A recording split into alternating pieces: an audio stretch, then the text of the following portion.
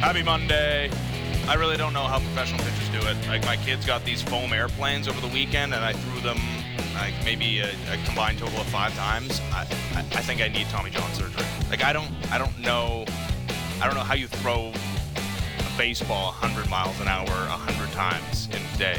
But this is today. Well, you practice. You don't just throw one time for the first time in a decade, maybe, with your old arthritic tendonitis loaded shoulder, and then wonder how it happens. So I'm old. Yeah. How's it going? Do you feel old? I feel older every day.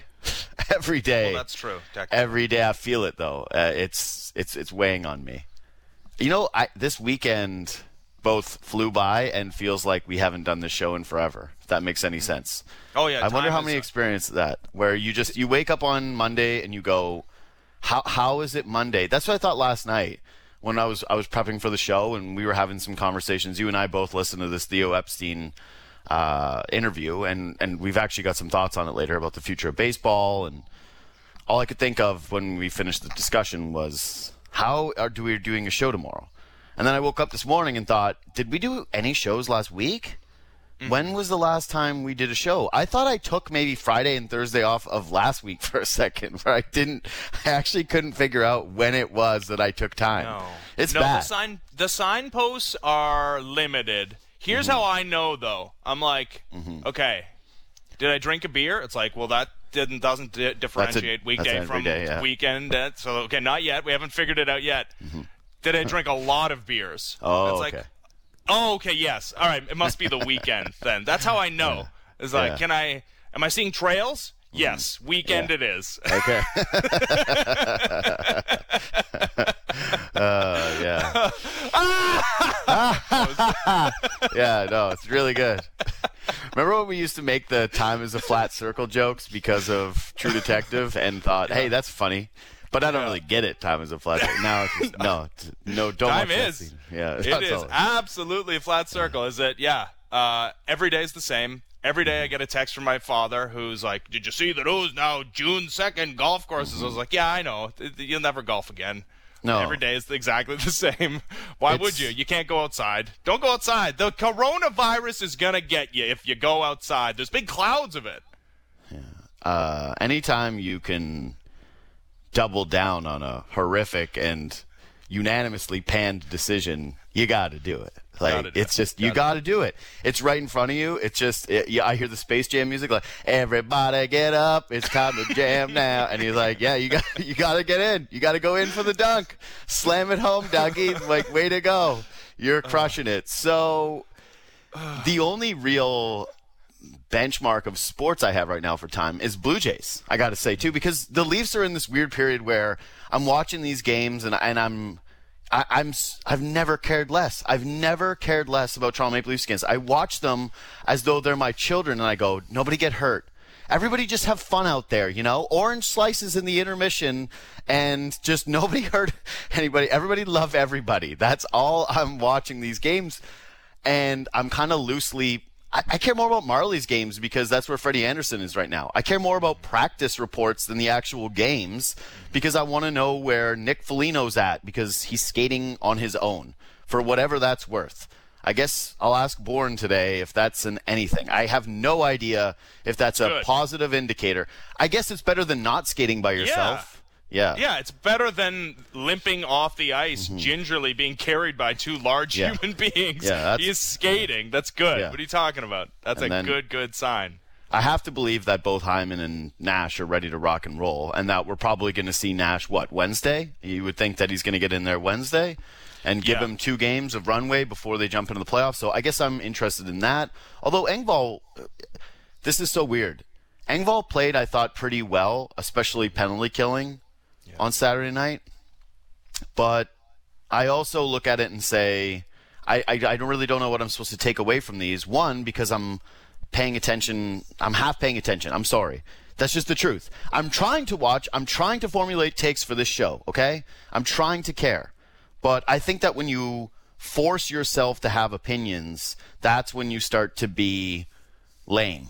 That's when you start to be the shows that you and I sometimes don't really like there's just a game that is irrelevant for both teams, and slightly less so for the Montreal Canadiens, but they're in. Like, literally, Calgary has to win every single game. Yeah. They have to pick up the full 2 points, and the Montreal Canadiens cannot pick up a single point, or else it's actually mathematically over for them. So it doesn't matter for either team. What you said is correct, that the Maple Leafs want to get through these final games of the regular season without injury. The whole idea of gotta play your playoff style during the regular season, establish those habits, it's over. They did that. Like, if you don't do that, the final 2 meaningless games in the regular season does not take away from the body of work that you've had throughout the course of the regular season. It's being disingenuous to put a little extra emphasis on anything that's happening here when Pierre Engvall is doing like a fadeaway wrist shot along the ice that's getting to the back of the net, and he scored in 3 straight games. Yeah. That's. I guess I'm just having trouble evaluating the bottom of the roster, because part of me goes, well, for those guys it's most important because there's less separating them, so whoever's going well you want to put in. But then I also think, but is this replicating any kind of a playoff form? It's my Galchenyuk question, right? Right. Which is, when you put in a guy like Alex Galchenyuk, whose career is on the line essentially, and you put him in with good players in a season where there's less urgency, are you getting a true representation of what that guy is going to be able to do for you in the playoffs when you need the Tavares and Nylander pairing to be playing heavy minutes against top-end competition that will inevitably end up with some relatively decent frequency in your own end? And how does that pan out once you actually get to those difficult and high-intensity games? We're going to find out, right? We're going to find out. And it's the same thing with the bottom 6 guys, where if you're trying and maybe the other guys aren't trying as much, how is this going to translate to the postseason? And I got to believe that that's a really, really difficult question for the coaching staffs, and that the stuff that they are evaluating is not simply the things that we're seeing in these games, and that these are not necessarily the tryouts that we think that they might be. So the Leafs clinched the division. I think it's the first time since 2000, right? Yep.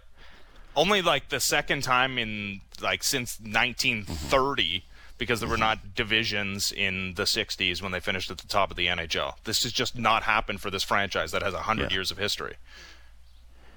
It's funny because I look at this year as incredibly important. I know other Canadian fan bases are trying to diminish it, and it's true that if Toronto wins this division and then limps out in the first round of the playoffs, even the second round, honestly, that's just the way it feels. But first round is just this unbelievable disaster that is going to. I don't even know. I don't even want to think about the ripple effect of that, because it's horrible, horrible, horrible. But I think this division is more important for bragging rights than any other year in my life, where the Leafs finish first, and if they can get out of this Canadian bubble and end up being the representatives in the conference final, that it is something that Leafs fans, regardless of if they get swept in 4 games to Tampa Bay or to whoever ends up, Boston, whatever, Carolina, it doesn't matter. They get there, and it's bragging rights from now until another Canadian team either beats the Leafs in the playoffs or wins the Stanley Cup. That's how significant it is to me. And I know Canadian fans are diminishing that right now, but you cannot tell me, if you're a fan of another fan base, that you're not living in fear that the Leafs get out of this division. And I know this because every single one of my friends that isn't a Leafs fan keeps doing the thing of, we'll see in the playoffs, we'll see in the playoffs, and Leafs are always a regular season team. And I'm like, kind of, not really, but whatever. They just won the division for the first time since 2000, so it's kind of a weird thing to say, but sure. We're going to neglect the fact that they pushed Boston to 2 Game 7s, that they pushed Washington. Despite being inferior teams in all 3 and underdogs in all 3 series. Right. The only real disappointment was Columbus, and there was no doubt that was a big, big, big disappointment. But that team sucked. That team stunk. They lost to David Ayers. They were listless. They had problems that we all saw throughout the regular season that cropped up in the final series, which wasn't even the playoffs. Right? It's important to remember that was not even a playoff series. This is a completely different team. Expectations are through the roof. They got to get this. However, the actual just division itself right now didn't really matter to me. When I saw people kind of pushing that around, I went, okay, well, if there's anything that actually is an asterisk, it's that. Winning the division, quote unquote, only is relevant if you win in the playoffs. Like, could you imagine ever looking at this with any semblance of pride as a Leafs fan if they get knocked out in one of the first 2 rounds? No, okay, and I actually even saw some people talking about how the Raptors have Atlantic Division banners hanging at Scotiabank Arena. Those are infinitely more valuable to me than what this would be if the Leafs lose in the playoffs. They are. They are, but even those, after you win a championship, I almost want to take those down. Like, it's almost kind of embarrassing, and especially now at the lack of meaning. Really, who even knows who's in the division? Who's even in the division? Brutal. It's no big... You're brutal. Those are benchmarks of like real success that were fun teams. The NBA, if you to win those divisions and to have not had one of the best 15 players in the NBA, like you can parse with where Kyle Lowry was at the time, but the idea that like did he make any All-NBA teams during that stretch? I think no. I think DeRozan made a 3rd All-NBA team during one season. Like, get out of here with that. It's fine. That's an incredible accomplishment. Yes, it was, and it's a fine thing. Like I don't expect them to take the banners down, but they do look a little bit different when you are winning your conference, when you're getting to a finals, when you're winning a championship. It's like, oh yeah, look at all those Atlantic Division crowns. How many Atlantic Division merchandise champions do you have? Do you have a But it's not baseball. You're looking at it through your baseball brain. No one cares about those. They're just hanging up in a stadium, and they're basically steps towards that championship, and they look like, hey, look, this was the progression of these things, and look, these were the cool seasons that you want to remember. Hey, you should remember the teams that win a division.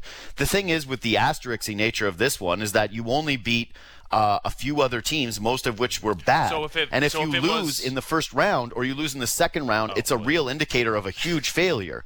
The other ones are not. They're real accomplishments of... Those banners don't hang because you as a fan should walk around and go, hey, the Raptors were 2016 Atlantic champions. It's that when you go to the stadium and you get to go back to games and you see those things hanging from the rafters, you remember, hey, that was cool 20 years from now when you're separated from it, how we had those Patrick Patterson, should he be a starter and can he be a starter debates. It was cool to have those, like that Lou Williams season where it felt like at the end of every game or halftime they gave him the ball and he basically took 2 steps over half court and then decided to try to draw a foul or take a big time 3. Or having Gravis Vazquez talk about his stones. You know, like I love those teams and the disappointment in the end. Yes. No, the disappointment in the end is obvious with some of them, but the fact that you could be disappointed is great. It means you felt something about those teams. No, I'm serious. You're being too jaded with that. I don't like that take whatsoever. You don't even let me. I want that, Lance. Scratch those takes from the show. What is even? You're not even listening to me. Yes, I am. You're putting all these takes on me that I haven't said. All I've said is that in retrospect, the Atlantic Division titles look lame when you win a title. No, they don't. Especially considering how little winning a division means in the NBA now. It used to be that you got at least a top 3 seed in your conference. Not the case anymore. I don't think it's lame. I don't think it's lame. I think it's super cool. If the Leafs had won the division last year, would you have been advocating to put up the division banner at Scotiabank? Or not last year because it's a shortened season. Of but course. Because they got to play everybody, you would have said, put up the East Atlantic Division banner. Yes. That would have been awesome. I would have loved that.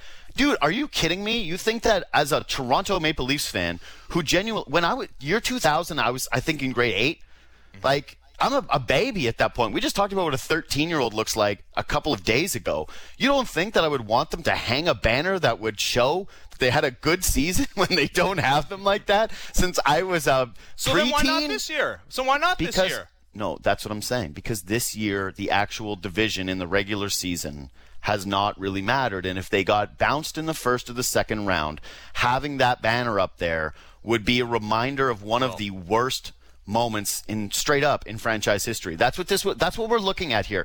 This is the swing. You're looking at a swing between the greatest things that have happened since those 2000s teams, since Cujo was here, since Ed Belfour was shutting down Ottawa Senators players and Patrick Lalime was letting in squeakers, or what you're watching is the greatest failure of this organization, no doubt, in the salary cap era and beyond that. So in the before 4 times when you won your division, you played a wild card team. So it was not Yeah. Like, the playoffs didn't impact whether you won the division or not. It was an entirely regular season thing. This year, you play the first 2 rounds within your division. How about they win those 2 rounds, and whatever happens, say they bow out before winning a Stanley Cup. Yeah, then you hang it, and it's a point of pride. Yes. Okay, then you can do it. Oh, because dude, then it's... that's what I'm saying. If the Leafs win out, as in get out of the North Division, you hang that banner, and it is this. People are going to be so mad about this, and other fan bases are going to take this and whatever. If it gets taken out of context, I don't particularly care. It's obviously not a Stanley Cup, but it's as close as you can possibly get to one. It matters way more. You think that Vegas, Vegas having the President's Trophy this year, right? And who cares about that? That's nothing. If you could get the opportunity to hang a President's Trophy banner, versus getting to say, hey, other Canadian teams, never forget that when we all played each other, when we were all on the same playing field, the Leafs whooped your ass. And that they got out. They had the most points in the regular season. They whooped up on all the teams because what's the records? It's something like every single one of the teams that they played that are going to be in the playoffs, they have a stark winning record and a goal differential. Yeah, the only against, team right? they don't is Vancouver. I think. Vancouver, they just right. have one win over 500 against Vancouver. No. Everybody else they've smashed. Everybody else they've smashed. Everybody else there's a gap. So if they go into the postseason, they beat Montreal in 5 or 6 games because that's really my expectation.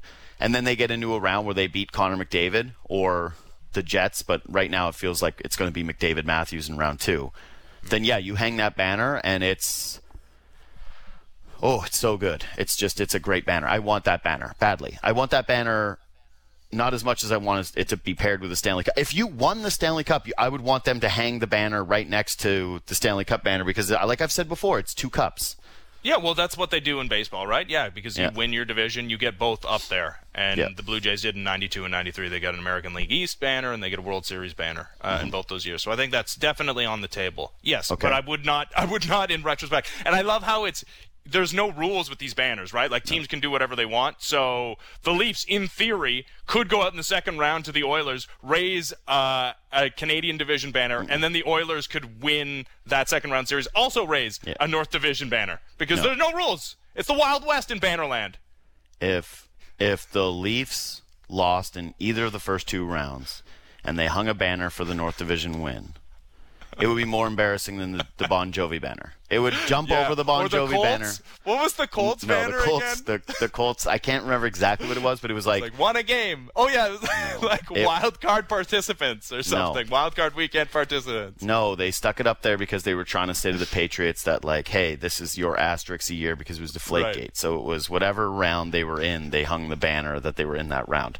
But I still think Bon Jovi is more embarrassing. Yes. Than the Colts. They took it down covertly, too, once they didn't get the NFL franchise. They're like, we were trying to grease the skids. I just picture them raising that, it's my life. And they're like, this is great. This is going to go over so well. I'll never forget seeing that whenever I was there with friends and family and looking at it and going, and them asking for the explanation and me just going, I don't really know. I guess they really liked Bon Jovi and he was here a lot. And that's the thing about Bon Jovi is he's around, I guess, somewhere upstate He had a lot of New York money and we thought we were going to team up with him and bring an NFL franchise to the city. Yeah, we were really just trying to suck up. We were trying to suck up real hard to Bon Jovi. Okay.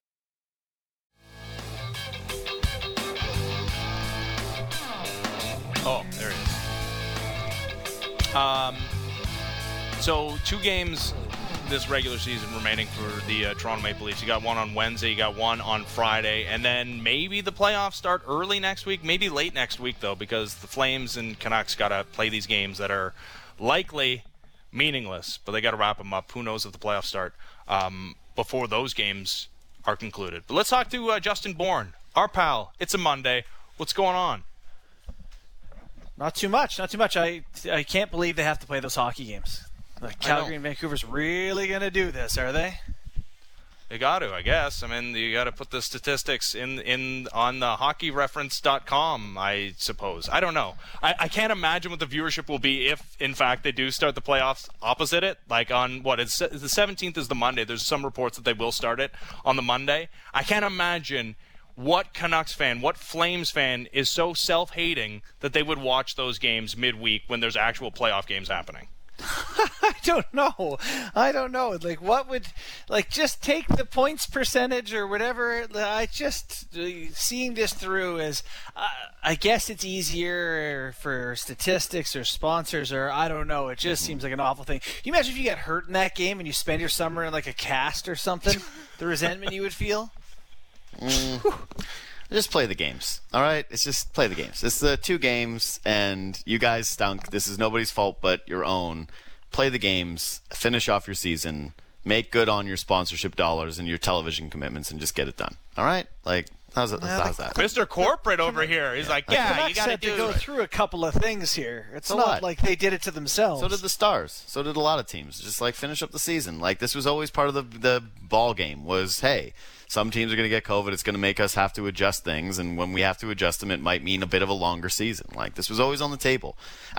What would have been interesting, really, though, is if those 2 teams would have, like, it would have essentially sounded like the NBA's version of the play-in game if they mattered, right? Like, if there was something in there where we were watching it for stakes, how interesting it could have been. And all it really made me feel, and a lot of what this last week has actually made me feel, watching just how futile Calgary's chances are and all this different stuff, is how fun the North Division would have been had it just been a little bit more competitive.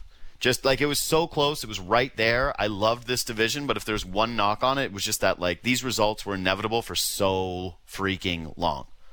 You know what blows my mind is that if you put like a bunch of bad teams in the same division, and not saying that's the North Division, but if you did that, inevitably some bad team would end up looking good, you would think, and not one, but like at least a couple.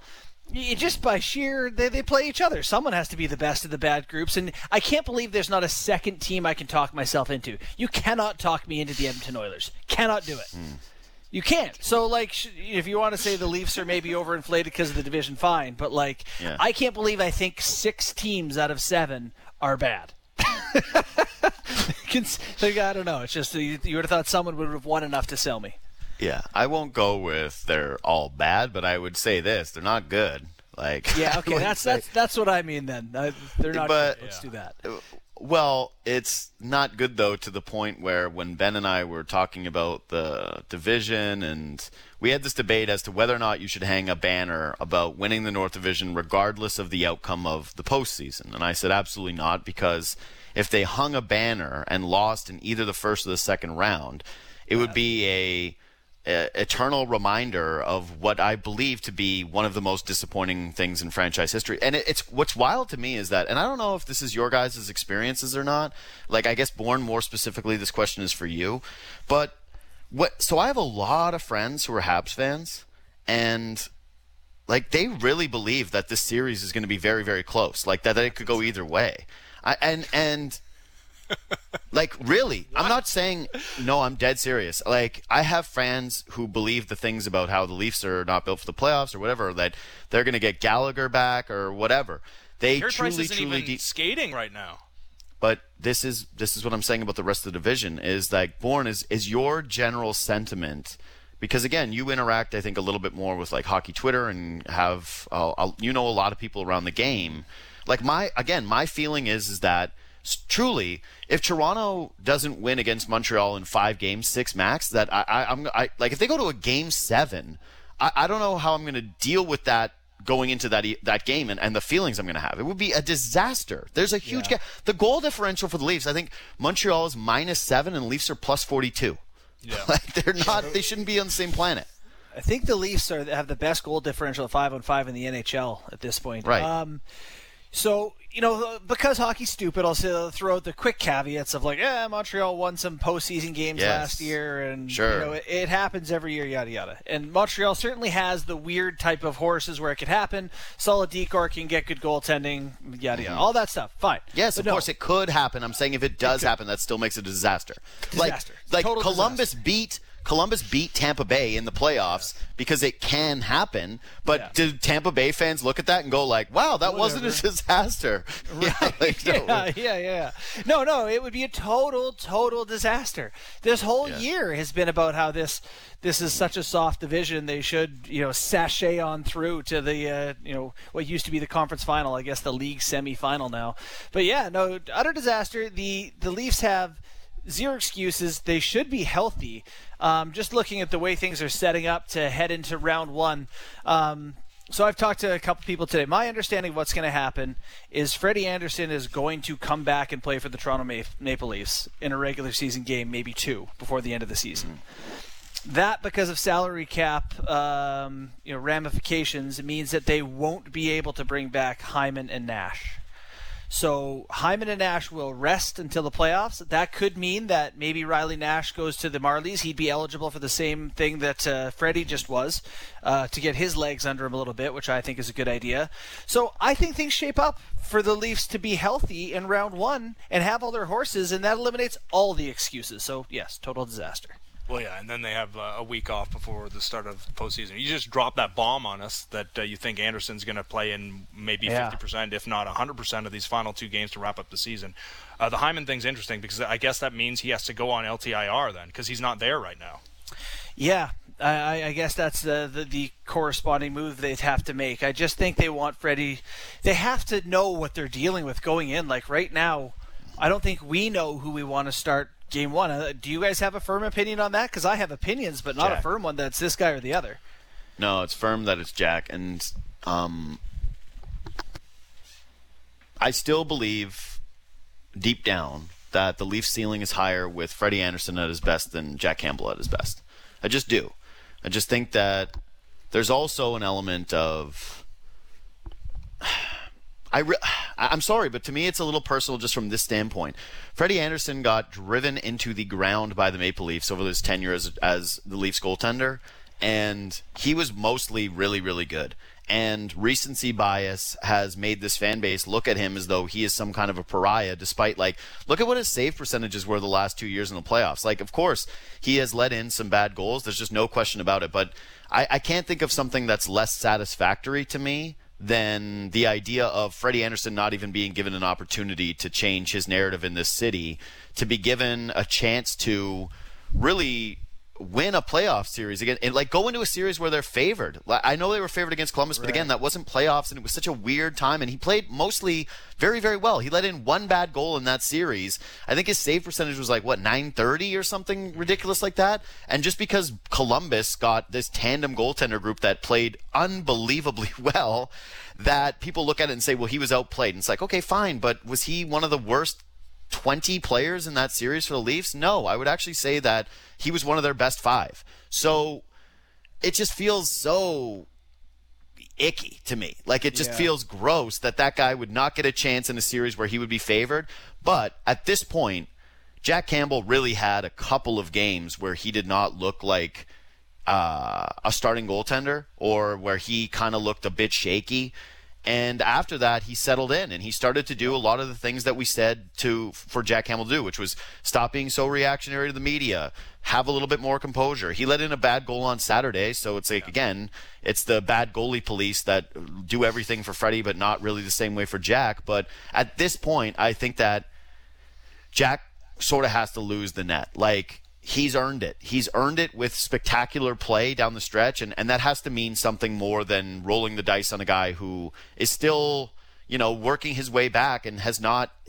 I know it's a hard standard to say, should Freddie Andersen be posting shutouts in the AHL after months off, but yeah, I'm sorry, but he let in... I watched his highlights, and some of the goals that he's let in so far down at the AHL level have not looked great. He finally got a full game under his belt. If he plays phenomenally well in these 2 games to the Leafs, I think it creates more of a discussion. But right now, to me, it's not even a debate. It's just conclusively Jack Campbell.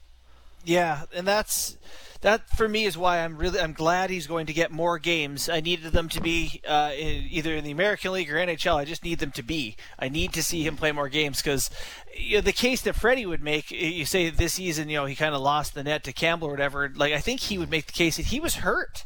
That he was playing injured and he didn't have the pop to push like he wanted to, and we saw that reflected in his play. But I think that would be a frustration for him that Campbell would come in on this comparatively stacked Leafs team in a comparatively soft division and all of a sudden come in and be the superhero for this team. I'm with you that it wouldn't feel right not to give Freddie a little bit of run. So for me, if he gets in 3 or 4 games, he's been in 2. If he plays 3 or 4 games and he looks pretty good in the next one, you can talk me into Freddie for sure. But it would depend on his performance in those couple of games. And it doesn't mean he gives up 2 goals and they're fluky ones. I don't think he should play. In talking to people around the Marlies, it sounds like he is, good spirits and energetic and feels healthy and like he's kind of ready to rock and roll here and to kind of take things back again. So I'm glad there's a couple of games to make this decision because it's not an easy one. I understand how good Campbell has been, but I'm with you. I do feel like their ceiling is higher with Freddie. I like that he hasn't played as much, so maybe there's not as much wear on this guy. If he goes in the series and they get through the series with Freddie and Ned, all of a sudden he's got 4 or 5 games under his belt and he's healthier than he's ever been. Man, I would love that for the Leafs, and that to me positions them best for a cup. It can't be game 1 though. To me, that's Rob Johnson, Doug Flutie stuff. If it's game 1 at this point, because you've seen enough from Jack Campbell that you have to at least give him the shot. And everybody that we've talked to, it's almost like it's not even a decision anymore that Jack Campbell has done enough to earn that job for game 1. And what is also true is that I think even in this opening series against Montreal, and especially if it's short, especially if the Leafs look like they should look against the Montreal Canadiens, and maybe there's a back-to-back between, games 3 and 4 or 4 and 5, that you're going to see him. You're going to see both goalies. That's the truth, but it can't be game 1. I hear what you guys are saying, and there's a lot of validity to it, but it's just... No, but I'm with you, Ben. I'm with you that it has to be game 1, Jack, and that, if I'm just looking at this... What would it take from Freddie? What would it take from Freddie? Nothing. He plays the next 2 games, and he pitches 2 shutouts? Who cares? These games are meaningless. No, hold on, though. I will say that if he plays both of the next 2 games... That would be a little interesting to me just from the standpoint of I'd be like, so what, Jack Campbell doesn't play for 2 weeks? Right. That. So I actually do think that if Freddie Andersen gets the net for both games, that would start to spark a debate where I would go, oh my God, if Freddie Andersen just gets the net in the final game of the season, or if he gets Ottawa or whatever, however they divvy these things up, if he gets both of them, yeah. I would be on high alert if I was Jack Campbell, because I'd be thinking, what, I need 2 weeks. I need a game in 2 weeks. Yeah. That seems kind of fair to me. So that would be tricky. I think that you have to give it to Jack because when you're looking at all things being equal, as much as the Freddie Andersen potential thing is very much there, and I believe it to be true, Jack Campbell's been better this year. That's it. That's all it comes down to for me is hey, who's been better this year? There was a stretch where Freddie, I thought, played really, really well, and people were not giving him his due. But then he played poorly, and he can say it was an injury or whatever. But the overall body of work of the season is that Jack Campbell had a better year than Freddie Andersen, and he has done it more recently. And this team has been preparing for the playoffs and looking like a playoff team in front of Jack Campbell. So at this point, for you to kind of flip-flop it, especially given... This also should probably be in the mix, too. I know that he's a good backup and he's a good guy and he's rooting for Freddie and all these things that guys like Mike Futa say who know him. I got to have some belief that the psyche of a guy like Jack Campbell would be rattled quite intensely if after all of this he gets taken out for game 1 and they put in Freddie Andersen after over a month off and some AHL starts and one lifeless game against the Senators. It would just be very weird. I don't think sports are supposed to work that way almost. Yeah, and then you kick around the idea of losing your job to injury, and that's not supposed to happen either. But I do... Sure. As of today, we're playing a playoff game tomorrow, and I'm the coach of the Toronto Maple Leafs. Jack Campbell's the guy. I just think there's room for Freddie to play well in his next game, and all of a sudden it's like, okay, well, he's played 3 times, he's looked pretty good, he says he's feeling well, he was meant to be the starter. I would have some. So to Ben, to your point, it would be interesting to look at their round 1 schedule and say, when does Freddie get in? Like, we're going to go with Jack, but could we start him in game 3? Maybe even if Jack Campbell plays well in game 1, you just go with Freddie in game 2, and you try to be all these other teams that are trying to move on with goaltending tandems rather than starter situations, which I generally think the stakes are so high. The stakes are just so high, though, that like if Sheldon Keefe, who I want to talk about on this episode, I want to talk about Keefe today because I actually had a few thoughts about him I wanted to bounce off of you. But if the Leafs won a game and Jack Campbell played well, and then he put Freddie Andersen in net and the Leafs lost, I don't know. I don't think Kyle Dubas fires him if they lose that series because they're boys, and I think they are kind of a tandem deal at this point for the next little while. Like, it would be a hard departure. It would be like Brian Burke firing Ron Wilson, and then it's like, yeah, but you're kind of on your way out now too. Like, hey, this is not. You're not getting a lot of wiggle room here, but you fired your best guy, your best friend. I just think that's like your entire legacy in this city forever. Like, you got to win a Stanley Cup the next season, Sheldon Keefe, or that's what only you're going to be remembered as, is the guy who tinkered with the goaltending situation and put in the guy who was cold. Like, it's just, even if he thinks it's best, it's so risky. And I have to believe that at some baseline level, coaches and GMs care about that stuff.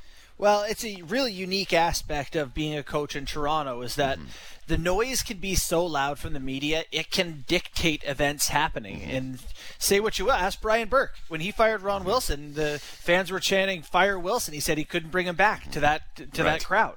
It made a difference. So, I think it's an element you have to consider in Toronto is like, how is this going to be perceived if it does and if it doesn't work?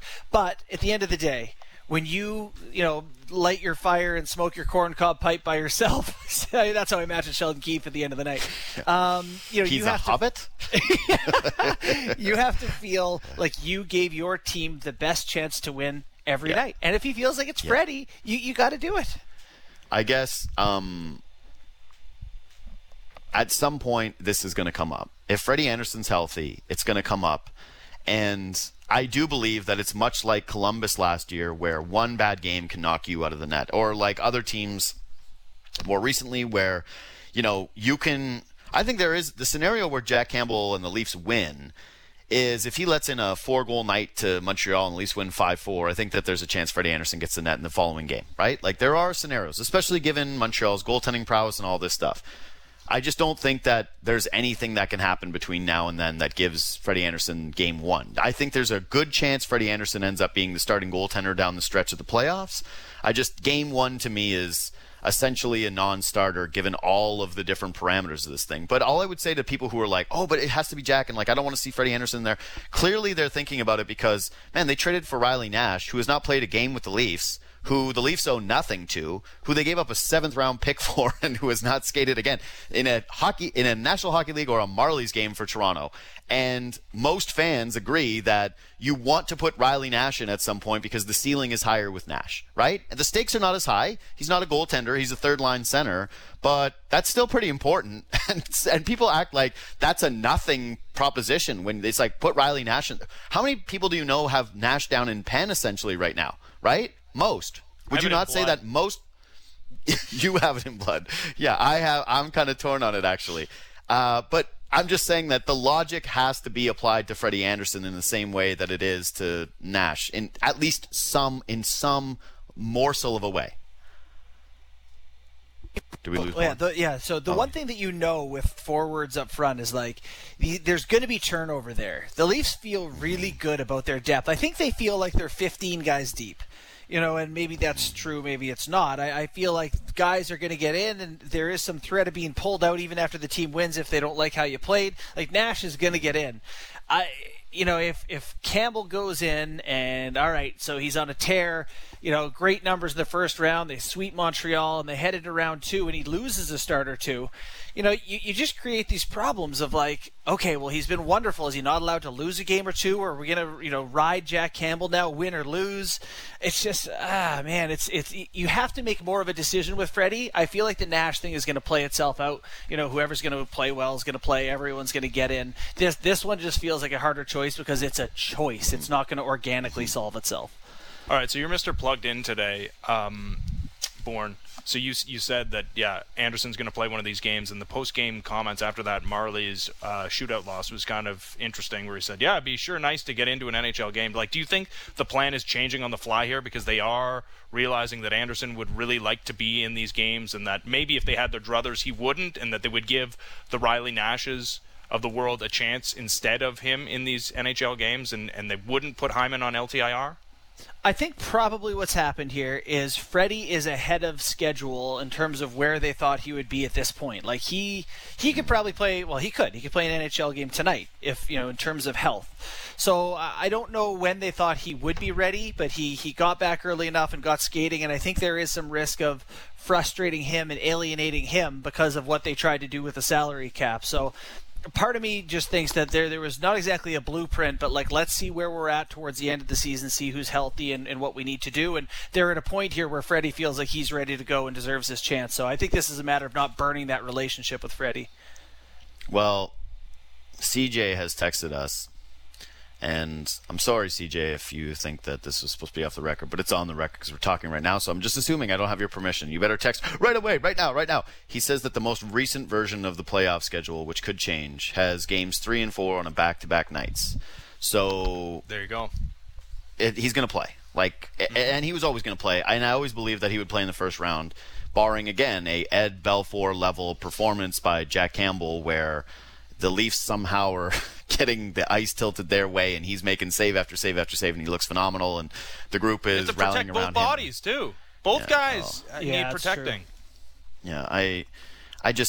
Yeah, I think Freddie Anderson's going to get in, and I think that, yes, the bar, let's just put it this way. I don't think that the bar is extremely high for him to steal the starter's job back. That's the way I would put it. I don't think that he has to step in and have a shutout and to steal this job. I think that they're going to be more than willing because I think that they believe internally a lot of the things that we are saying, which is that he is the higher ceiling guy and that you want to have him ready for whatever series eventually, right? Like you want to have him going and you want to have Jack Campbell in the role that he was meant to play. I think we've done a lot on this. Have we hit everything? Have we covered everything? Or does anybody have any final thought on this? Nah. I didn't think we were going to start with this today, to be honest, even though it did come through and Bourne breaks the news and all of that different stuff. But I think maybe we should take a break and then come back and then we'll kind of reset. And I'll ask you about Keefe, defense, and then hopefully we can get a little bit on Sandin and Kessel because I have thouts on them today as well. Cool? Beautiful. All right. Yep. That all sounds right. good. Let's take a break. It's good shows. Leafs Hour. Ben Ennis, JD Bunkus, Justin Bourne on a Monday. Sportsnet 590 The Fan.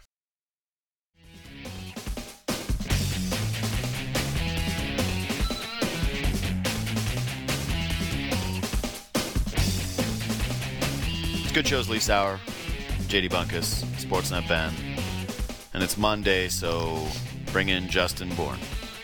Did I say Sportsnet Ben again?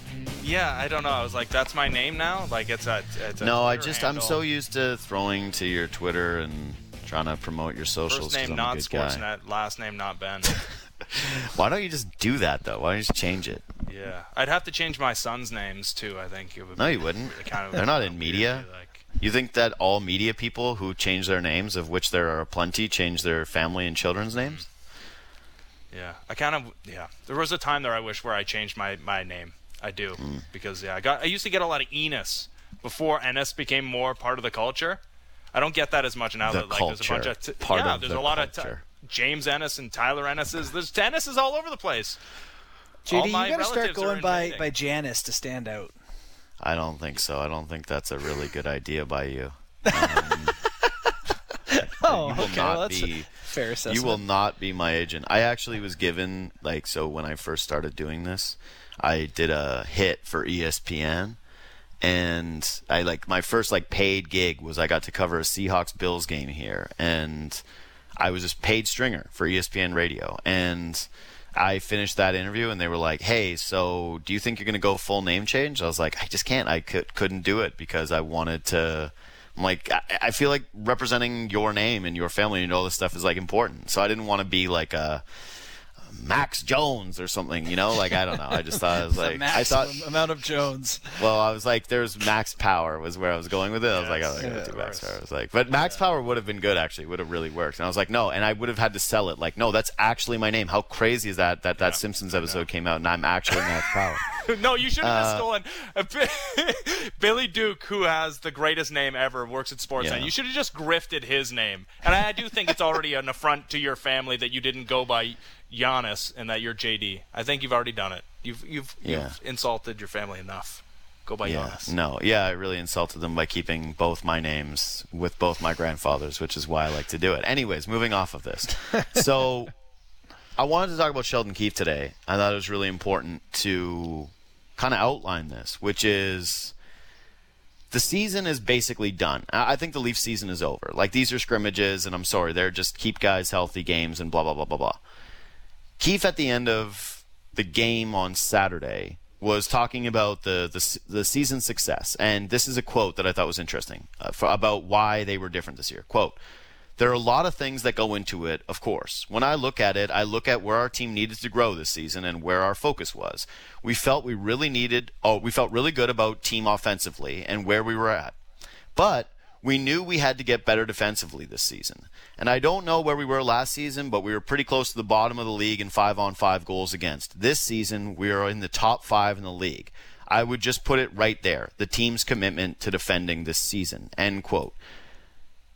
We came into this year with style points. Everything was about Leafs maturity and Leafs taking a step defensively and the blue line looking better and blah, blah, blah, blah, blah. And we get bogged down in the day-to-days of Austin Matthews chasing goal-scoring records and, William Nylander debates and whether Tavares is going to live up to contract expectations and whether the Leafs have the right guy in net, all these different things. And ultimately, the same thing all year was true, that they were consistently a much, much better team defensively. And I had two thoughts on it. One is, are we overlooking the amount of credit Sheldon Keefe should be getting in this conversation? Because part of it, I feel like, is always going to be diminished by the strength of schedule. But two, how much credit should also be given to the leadership structure? Because when we were criticizing John Tavares, a lot of people were saying, yeah, but he's playing very differently this year, and look at his underlying numbers when it comes to shots against and the way that he's playing in the defensive zone. But not just John Tavares, who we at least outlined in that conversation, but also Mitch Marner and Austin Matthews, which to me compromised the three true leaders of this team. Mm-hmm. Well, when I think about the Leafs and their chances of having success compared to teams that have had success in the past, and I think about Ryan O'Reilly and the Blues, and his role for them, and Bergeron's role for the Boston Bruins. At the end of the day, you feel like your best players, you can put them on the ice in the biggest situations, no matter where the face-off is. And for the longest time here with this Leafs core, it was like you felt that they needed some sheltering, some protecting, and even going into this year, it was like, all right, we need to build a defensive line that's going to play these defensive minutes. I don't feel like that anymore, because Mitch Marner is a guy that gets talked about in the Selke conversation. All we heard about Austin Matthews, aside from his goal scoring this year, was the evolution of his 200-foot game and how great he is all over the rink. And then we heard about John Tavares locking it up and the change in his defensive commitment. Suddenly, like, if the Leafs are up a goal in the third period in the playoffs, some highly contested Game 7, I wouldn't shudder or wince or anything if you see Tavares come over the board with Matthews and Marner, or some combination there. You got two centers, guys who can take draws. It's like those guys have changed the way we look at them, and because of that, it changes the prospects for this team in the postseason. So certainly defense is a big driver for this team now.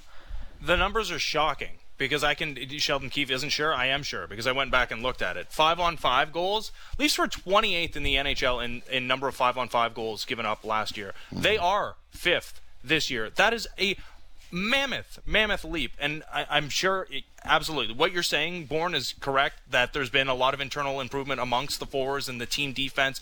They have really done a pretty good job of remaking that blue line as well, and TJ Brody playing almost half the game instead of Cody Ceci, pretty epic. And Zach, well, they're deep all the way down now too, right? Like, that's it. Like, even when we get a look at Ben Hutton, I'm like, oh, that guy can actually play. Right. So where is like the main reason for, like, that's a massive jump. 23 points in the standings, 5-on-5 goals given up against. Is it that internal improvement that you're talking about amongst the forwards, or is it really just, man, they were so bad on the blue line, and getting rid of Tyson Barrie and Cody Ceci, like that is actually 23 spots in the rankings. Just such a combination of all these events. Kyle Dubas's role in this is like, when something happens, it seems like it was a given. Like, it seems like it was a given the Leafs were going to win this division this year. But, like, it would not have been impossible to have seen Joe Thornton just be too old to contribute, or Wayne Simmons be over the hill and not have a step, or, man, can you believe they brought back, that dried husk of a Jason Spezza? Like, these were things that there was no guarantee these guys were going to be effective for them. When you talk to Flames fans, they'll tell you TJ Brody had a bit of a Jake Gardner reputation in Calgary. That was that. Yeah. There were these big brain farts, and it just, everything worked out with this team to go along with the aging and maturing of the core. So I think it's just a confluence of events. And by the way, it's not fool's gold, because of all the things that people will criticize about this North Division, no one says teams can't score. Right. No one says the Oilers can't score, the Canucks can't score. Like, there's offense in this division all around. Jets can't score. So full credit. That's real and lasting change, I would say, on the defensive side of things. God, that's such a great point.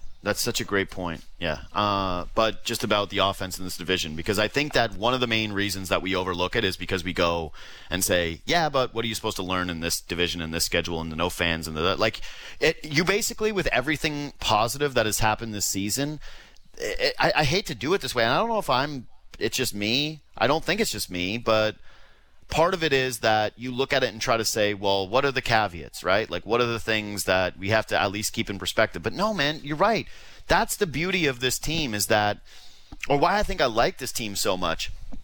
It doesn't feel like one thing that made them better defensively. It feels top down, and that it rippled through the entire organization, where it was like, Kyle Dubas focused on it in the offseason, went out and got a guy like TJ Brody, went out and got a guy like Zach Bogosian. And you have to give him credit, because last year he made the trade for Jack Campbell, which put them in a position where Freddie Andersen got hurt, that the goaltending could not only remain stable, but it remained good. That their coach bought in, and that they play a way where they really care about it, and he brings it up constantly. And straight up, like, we've said this a few times, it's weird that out of all the coaches in this market, it feels like we almost don't read Keefe's enough. Like, how many times I've done a Nick Nurse quote or a random quote from Charlie Montoyo, and yet we get says stuff really. Too. That's what I mean. He actually says things, and it's not huge news all the time, which kind of is shifting my perception on being the coach of the Leafs and the difficulty of it, because I don't know how much we care about things coaches say as much anymore. Like, whether there's I don't know. It's just something I've been sitting on for a while. Like, he'll say real impactful stuff, and it won't get mentioned on a single show throughout an entire day that is, a city mostly directed towards caring about the Leafs. But then you had John Tavares, the captain of your team, say, this is something I'm going to buy into. You had Mitch Marner do it. You had Austin Matthews do it. You had your blue line more balanced. You got better goaltending. Like, find me the area of the roster where they really didn't seem like that was a big attention to detail. It wasn't just toughness. We said toughness was a fluid word, right? That it was one that people attach to a variety of different things, right? The easiest thing is to say, hey, do you punch people after they hit one of your guys or snow your goalie or do anything like that? But really, the team toughness was going to be being consistent and buying into things that help you win. And to me, like, that's one of the great success stories of this season, is that Toronto really did that. This core did that. The leadership group did that. And the coach and the general manager found the pieces to build around those other guys and accomplish it. Yeah, one place you can say that the division probably helps them here is it's easier to sell something to the team when you have success. So, know, if you're making defensive priority, which is very common for coaches, but your team keeps losing, giving up goals because you're just not a good enough team. It's going, well, coach, it isn't working. I'm going to go get my goals. Doesn't matter. Like, you have that early season success and say, okay, we're all making this buy-in, and look, we're winning, and it makes you buy in more. It makes you believe in things and stick to it more, and it makes you even tougher to beat. So I think some of the early season success helps sell that style of play, and now they're really embodying all the things that Keefe wanted them to do. Okay, so next on the agenda, Sandin out for cap reasons. So not going to play these last couple of games. Huge bummer. like for me personally, when it comes to watching these games, there's nothing that I enjoy more in the meaningless games than watching Sandin play. He's just the area where we need more information, right? Like, it would be nice to see him for another 120 minutes. Yeah, it would be great. So he's going to be out, and yeah, you're right. Information, aesthetics, both of them make sense. Sandin's just my kind of defenseman where, like, my favorite kind of defenseman, if I said if I could pick any player to have had on my team in the history of hockey, it would be Chris Pronger, because I just think it would be the best to have that guy, like, on your team, where it was just guy rips bombs, nasty. He gives guys dirt, nasty elbows, corner, teams fear him, he's not unafraid, he's cocky, he's big, like, just the best. Like, to me, Chris Pronger is maybe my favorite player, like, that was not a Toronto Maple Leaf ever, who I would have loved. Like, that's my ultimate defenseman. But those guys don't really, like, I guess Shea Weber is supposed to be the, like, placeholder for Pronger, but I don't ever feel that way watching Shea Weber as I did about Pronger. But I love the guys where it's like head is always up. Decision making is just so high level, where the passing is crisp, where it's just like he's snapping it around. Good skater, but not great skater, but just a kind of a cerebral guy who you look at physically and say, oh, he's not that physical, but then is the kind of guy who all of a sudden, backs into, it wasn't Mark Scheifele, it was Blake Wheeler, right? Where he just nails him, where he just like sends Wheeler into a crumple, and he's just more physical than you give him credit for. So yeah, I'm going to miss that. But do you think that this says anything about Sandin in that, one, they either feel so comfortable in his play that they can just take him out for 2 games and drop him into a playoff game, or B, that this is actually an indicator that he is still the 7th defenseman, to my chagrin? I think this really hurts from a Toronto Maple Leafs perspective, the Freddie being ready and needing NHL games, because I think they wanted him to play these games, and I think they, not need him or need to see him more, but we were getting to a point there where I don't know what the answer was going to be, Sandin or Dermott, and I still don't exactly know the way they're leaning. I read so a couple articles this morning on the Leafs, some assuming that Sandin has a spot in Game 1. To be honest, I feel like the only person who's still like, I don't know. I still think it might be Dermott. Most people I think have Sandin penciled in. This may change things for Sandin a little bit, that he is going to be a guy who hasn't played in a while, and Dermott should be getting those minutes. I don't know if that'll affect their decision making, but I think they're bummed at how this shook out. But frankly, not bummed about the part where he's made you make this decision, because that wasn't a given either when he came back this year.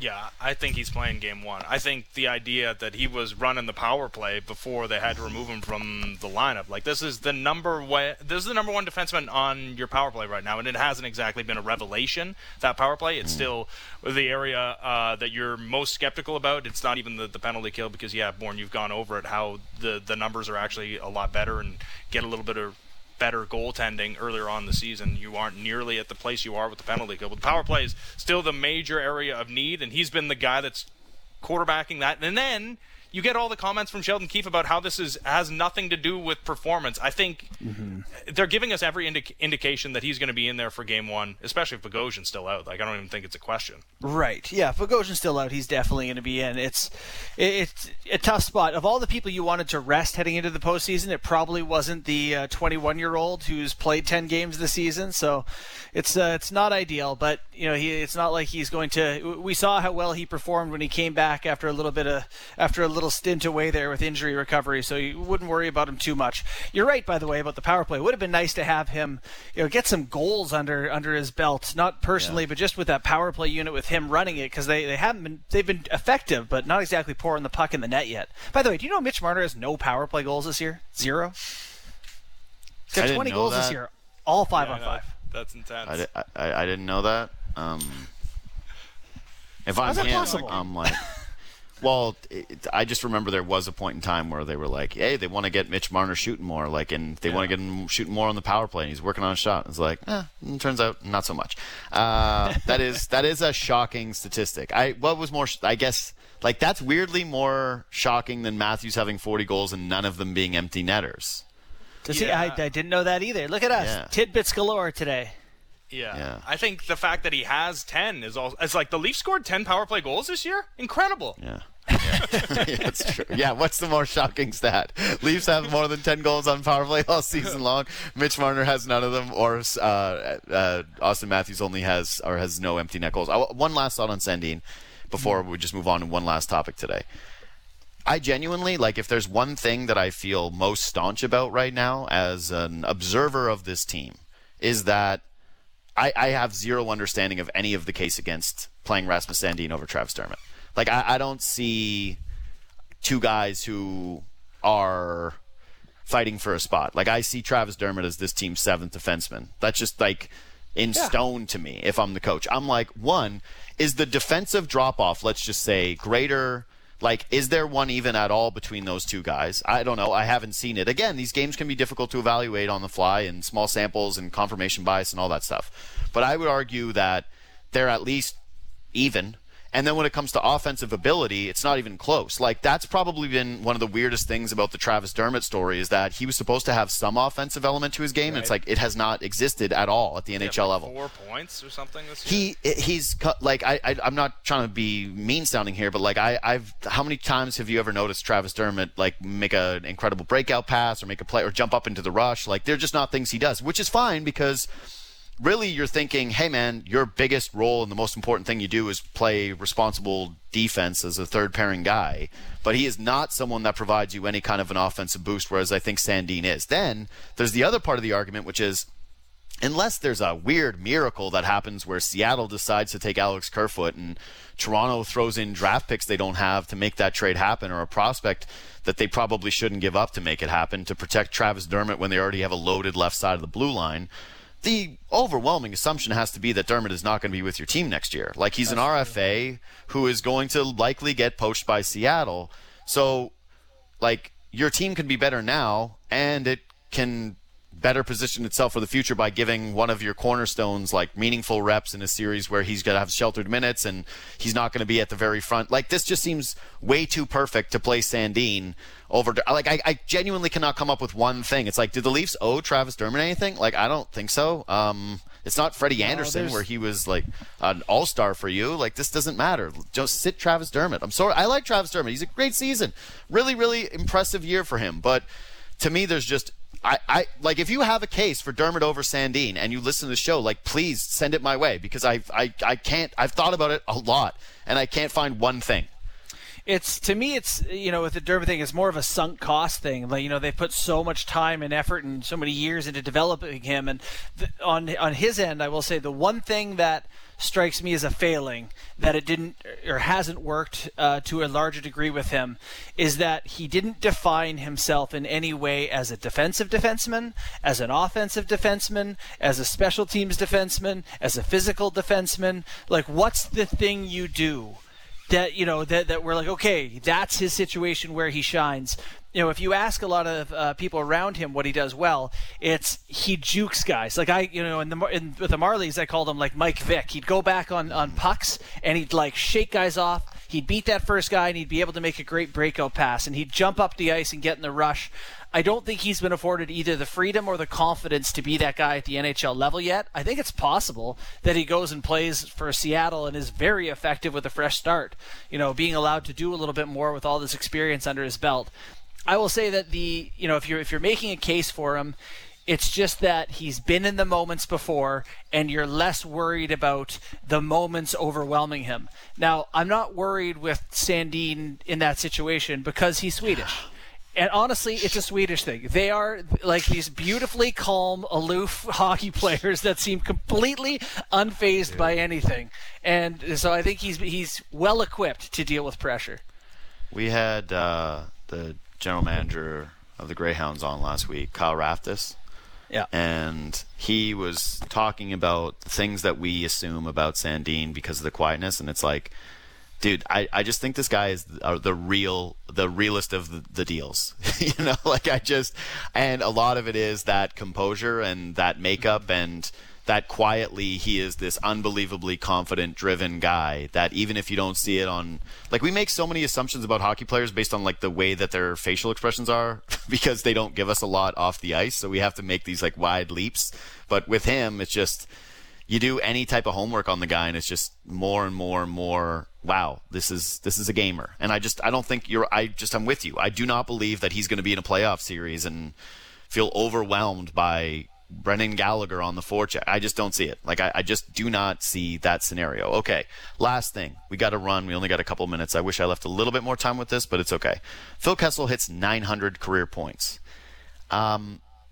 Best photo guy in the league. Like, his photo of him holding the puck, I'm like, this is a guy who skates every day. Just incredible. Like, truly incredible that this is a guy who's 900 goals.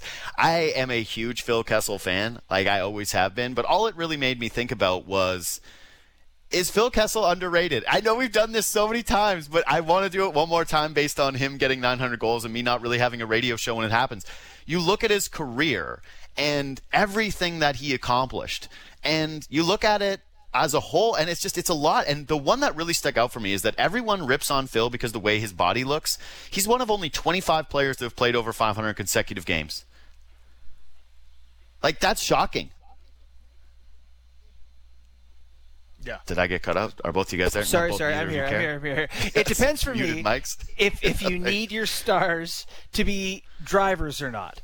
Because, like, does he have to drive the bus? Because, like, how effective does Taylor Hall look in Boston when he's not the guy? How effective do he look in Pittsburgh when he's not the guy? If you need your superstar to be the guy, like some people do, then Kessel's not your guy. But boy, he is the best of the complementary type players that that exist.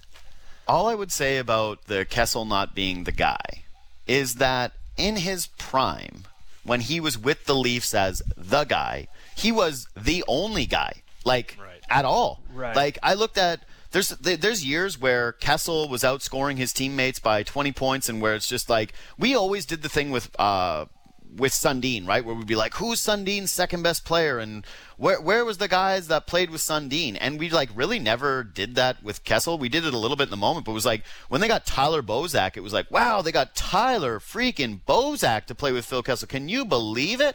Like, finally, they got him a guy. He scored 37 goals with the Leafs twice. And when he first came to Toronto, I was talking about this the other day in reference to Matthews and how brilliant the 40-goal assurance is. But when they got Kessel, he came in hurt, and it was, oh boy, you hope the Leafs didn't get a Band-Aid, and then he just didn't miss any other games. And he came in there, and he was basically like, I'm going to play 82, and I'm going to score over 35 goals. I'm going to score 37 goals. I'm going to get 80-plus points, and I'm going to do it next to nobody. I'm going to do it on teams where people are going to care more about what Mikhail Grabovski is doing. And I'm also going to do it in what I thought were some of the most unfair media conditions maybe ever, like for a player, where it's like the way Phil Kessel got treated actually did shift the way that we looked at media coverage in this city and the way that we talk about players and the responsibility of actually being a little bit more fair in our assessments of these guys rather than just, doing what has been done with Phil, which we don't really need to document because it's been done many, many a time. I think the guy is weirdly underrated. I think his tenure as a Leaf is sometimes a little understated because it was such an ugly team that had such ugly losses and bad finishes to seasons where it was just acrimonious between the two sides. But just when I look at the entire body of work and I looked at that photo of him holding the puck up and how he's like one of the most interesting personalities in the game, that he's someone who, had a cancer scare at 18 years old. Like, I know cancer scare, he had cancer, and put up 900 points and has been criticized over and over and over when it comes to conditioning or caring enough. It's like, hey, well, guess what? Smythe. Yeah, but it's like, hey, guess what? You can say all you want about Phil Kessel not caring enough or being in good enough condition or what ifs and what haves you, but it's like one of only 25 players to do that, play 500 straight games, and to have 900 points. It's like, I think it's kind of give your head a shake a little bit if you think that there's anything this guy left off the table in his career. Like, truly, truly incredible career. You can also make the point that in hockey, the guy thing is a bit of a myth. Name me a bad team where one guy has brought them anywhere. Never happens. Dude. And then he went to a good team where they had, Sidney Crosby, and he, like Ben said, could have won the Conn Smythe. Like, nah. The Phil Kessel stuff should be dead and buried, and, if you really criticize Phil Kessel, I just think you're a loser. We should be able to go back and revise awards because that was Sidney Crosby's first Conn Smythe because Malkin had won. Nah, he should still get that. If we knew he was going to get one the next year. But the fact is you remember Phil was there. Yeah, but you still remember that Phil was right there and that he was instrumental to that run. And that, when you put him on highly competitive teams and you asked him to be at his very best, he proved it. So anyway, I am a Phil Kessel guy, and I will always be a Phil Kessel guy. And he was an underrated Leaf. And you know what's so crazy about Matthews too? We got to go. We really have to go. when I watched Phil Kessel play for the Leafs, I remember thinking constantly, I'm never going to see a guy with a better shot than this play for the Leafs. Like, wow, look at this guy's shot. Never going to see anything sweeter than Phil. And yet I don't ever think about Phil Kessel anymore because of Austin Matthews' wrist shot, where it's like, how did this happen so soon after that they somehow got a guy with the shot of Matthews? Poor Phil. Poor Phil. Doesn't even get the legacy of nastiest wrister. Yeah, diluted legacy. Thanks, Austin. Yeah, thanks a lot, Austin Matthews. Yeah, way to go. Way to ruin it for Phil. By the way, I put our Freddie versus Jack Campbell question as a poll on Twitter at the start of the show. 88% Jack Campbell, game 1. Yeah, I think 1,500 votes on that. It's going to go down as well. Yeah. Great stuff, Bourne. Talk to you again next week. Thanks, fellas. Bye-bye. Bye. There's Justin Bourne. That was Good Show's Leafs Hour.